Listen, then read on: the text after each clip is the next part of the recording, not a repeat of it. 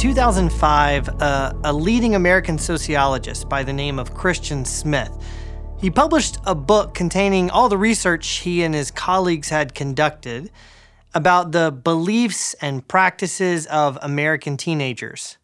At the time, it was the most extensive study ever conducted on the religious lives of young adults. And some of what Smith discovered in that study was quite surprising. For instance, he found out that, as a general rule, the teens he interviewed tended to believe that their own personal happiness and satisfaction was the primary goal of religious observance. And not only that, but that it was their happiness that was also God's top priority as well.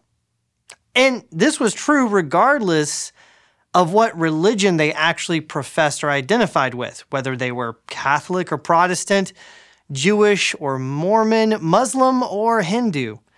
All teens seemed to share these same general assumptions.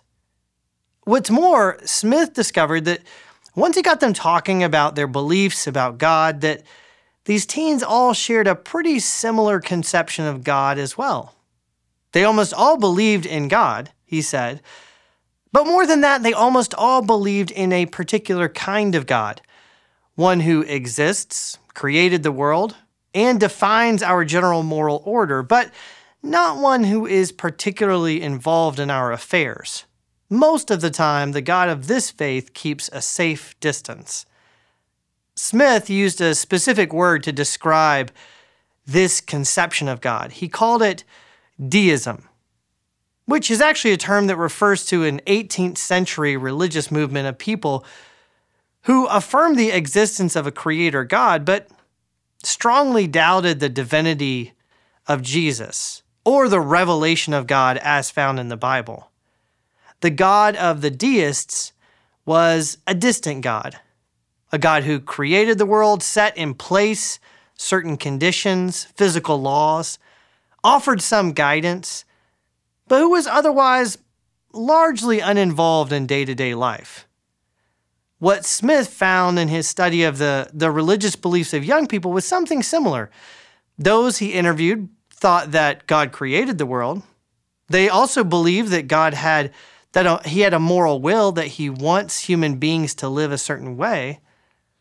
And most of them believed that on special, particular occasions, especially when a person is in need, that God might intervene and help. But otherwise, the God of their understanding was distant and aloof.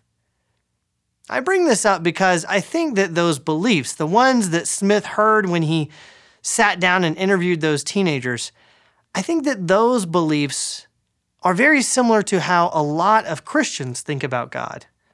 Not that we're all deists. We don't question the divinity of Jesus, and we assume that the Bible is true. We also recognize that God is the one who has given us many good things, as we've been talking about in this series. He gave us the gift of life. He watches over our lives and provides us with good things. He also acted in the death and resurrection of Jesus to redeem us from our sin. But after that, we think, that he kind of leaves it up to us. We are the ones who must now believe. We are the ones who now bear the responsibility to convert our friends and family by persuading them of the truth of Christianity. We are the ones who need to grow the church and ensure that those who grew up in the church remain faithful. God gave us a mission. Now it's up to us. Or at least so we often think. And that's one of the reasons that Christians are interested in often coming up with programs and techniques, with new methods to attract young people to the church, and new or better spiritual formation programs, or insightful podcasts that will give you all the latest tips and techniques to having a successful marriage or raising faithful Christian children or overcoming bad habits. We are awash in a sea of endless strategies and programs and techniques for making and forming disciples. And some of those are very good and they're very helpful, but I would argue that our obsession over these techniques reveals something about our understanding of God. Like those 18th century deists, and like the contemporary American teens that Christian Smith interviewed, we often live as if God has given us a task and then just left it up to us. And that's because we neglect one of God's greatest gifts, which are the means of grace. In the general thanksgiving, we bless God for the gifts of creation, preservation, and blessings, and for the gift of redemption. And then after that, we go on to bless him for something more. We bless you, we say, for the means of grace. But what are these means of grace? And what does this gift have to do with the way we think about God's ongoing and active role in our conversion and spiritual formation? That's what we're going to be discussing in this video. And we'll start with that first question. What are means of grace? The phrase itself is simple enough to understand.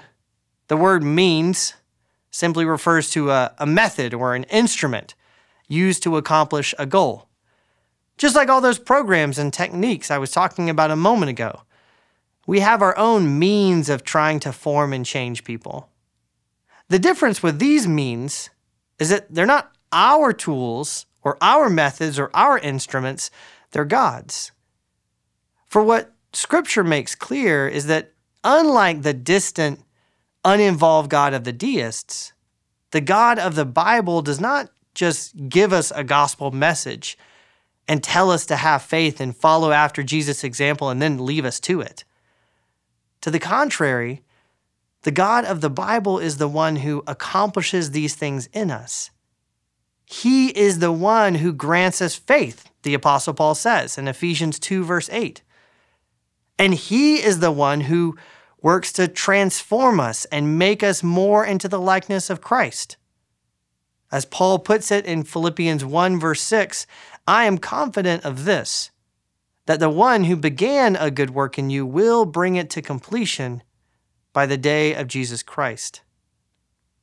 Our conversion and our formation, then, they're not projects for us to accomplish, but gifts for us to receive.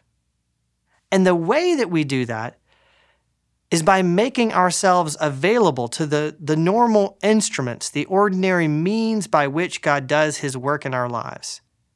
That's what these means are. They're God's chosen way of doing his work of renovation in our hearts. God's way of conveying to us the gift of his grace. And because of that, they're also the ordinary and the primary means that we receive that grace.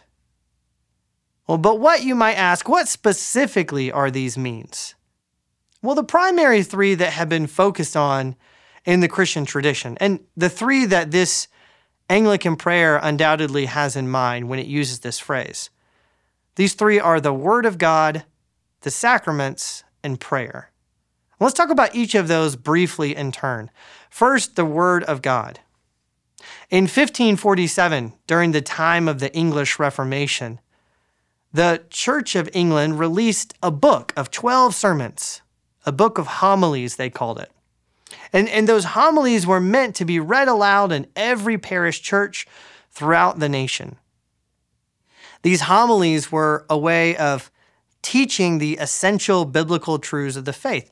Most of them were written by the Archbishop of Canterbury, a man named Thomas Cranmer. And for his first homily, Cranmer chose to focus on the theme of the Word of God as a means of grace. Unto a Christian man, he says in his opening line, unto a Christian man or woman there can be nothing either more necessary or profitable than the knowledge of Holy Scripture. Now, through the rest of this homily, Cranmer goes on to explain why the Word of God is so important. Because it's through Scripture, through God's Word, that we come to know God and know ourselves, he says. Because it's through the Word of God that our minds are conformed to truth and our hearts are turned toward good. Because the Word of God teaches us what it means to love God and love our neighbor. And because it's God's Word that enables us to do just that. There is nothing, he goes on to say, there is nothing that so much strengthens our faith and trust in God, that so much maintains innocence and pureness of heart, as well as outward godly life and conversation, as continual reading and meditation of God's Word. Of course, in saying this, Cranmer's not saying anything unique. If you read his homily, you'll notice that he quotes a whole lot of scripture and church fathers in defense of what he's saying. Cranmer is simply making an observation about how God works in the lives of his people. God's primary way of changing and transforming people. In fact, his primary way of accomplishing almost anything is through his word. That's why Cranmer devotes his first national homily to this topic. And it's also why, when he became archbishop, he made it his top priority to ensure that English translations of the Bible were being read in churches all throughout the country, and that the liturgies that people were using in their worship services and in their prayers, that they were praying together, that they were all filled with Scripture. Not because Cranmer thought this was some new cutting-edge technique that he was trying to use to convert and spiritually form the country, but because he knew that this is God's primary means of converting and forming the souls of his people. That's why to this day, it's why Christians read and reread and memorize and meditate on the Bible. It's why we listen to God's word being read and being preached in church. It's why we study God's word together. Because it is through his word that God changes us. Because the word of God is a means of grace. But not just the word of God. The sacraments, too, are a means of grace. Around the same time that Cranmer was publishing that book of homilies, he and some other bishops were also composing a statement of faith, clarifying what the Church of England taught on some basic matters of Christian belief. And that statement, or confession of faith, is entitled the 39 Articles of Religion.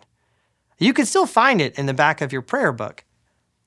And one of those articles, Article 25, it talks about what Anglicans believe about the sacraments of baptism and Holy Communion. At first, it actually starts off by explaining what the sacraments are not. Sacraments ordained of Christ be not only badges or tokens of Christian men's profession. The authors of this article felt that it was necessary to clarify this point because some Christians in their day, and some Christians today, tend to think about baptism and the Lord's Supper as something that Christians use to publicly demonstrate their faith.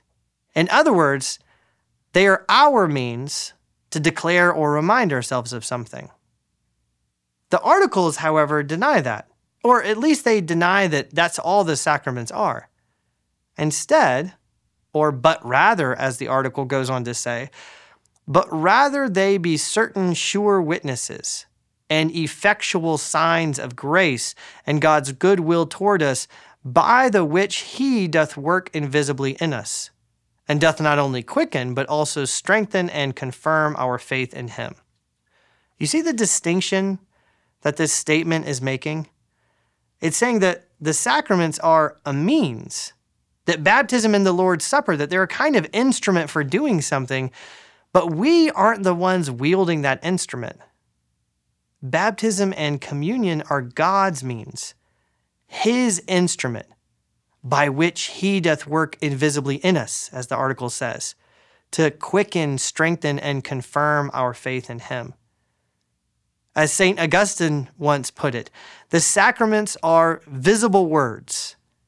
They are God's visible and tangible tools for declaring and assuring to us his grace toward us.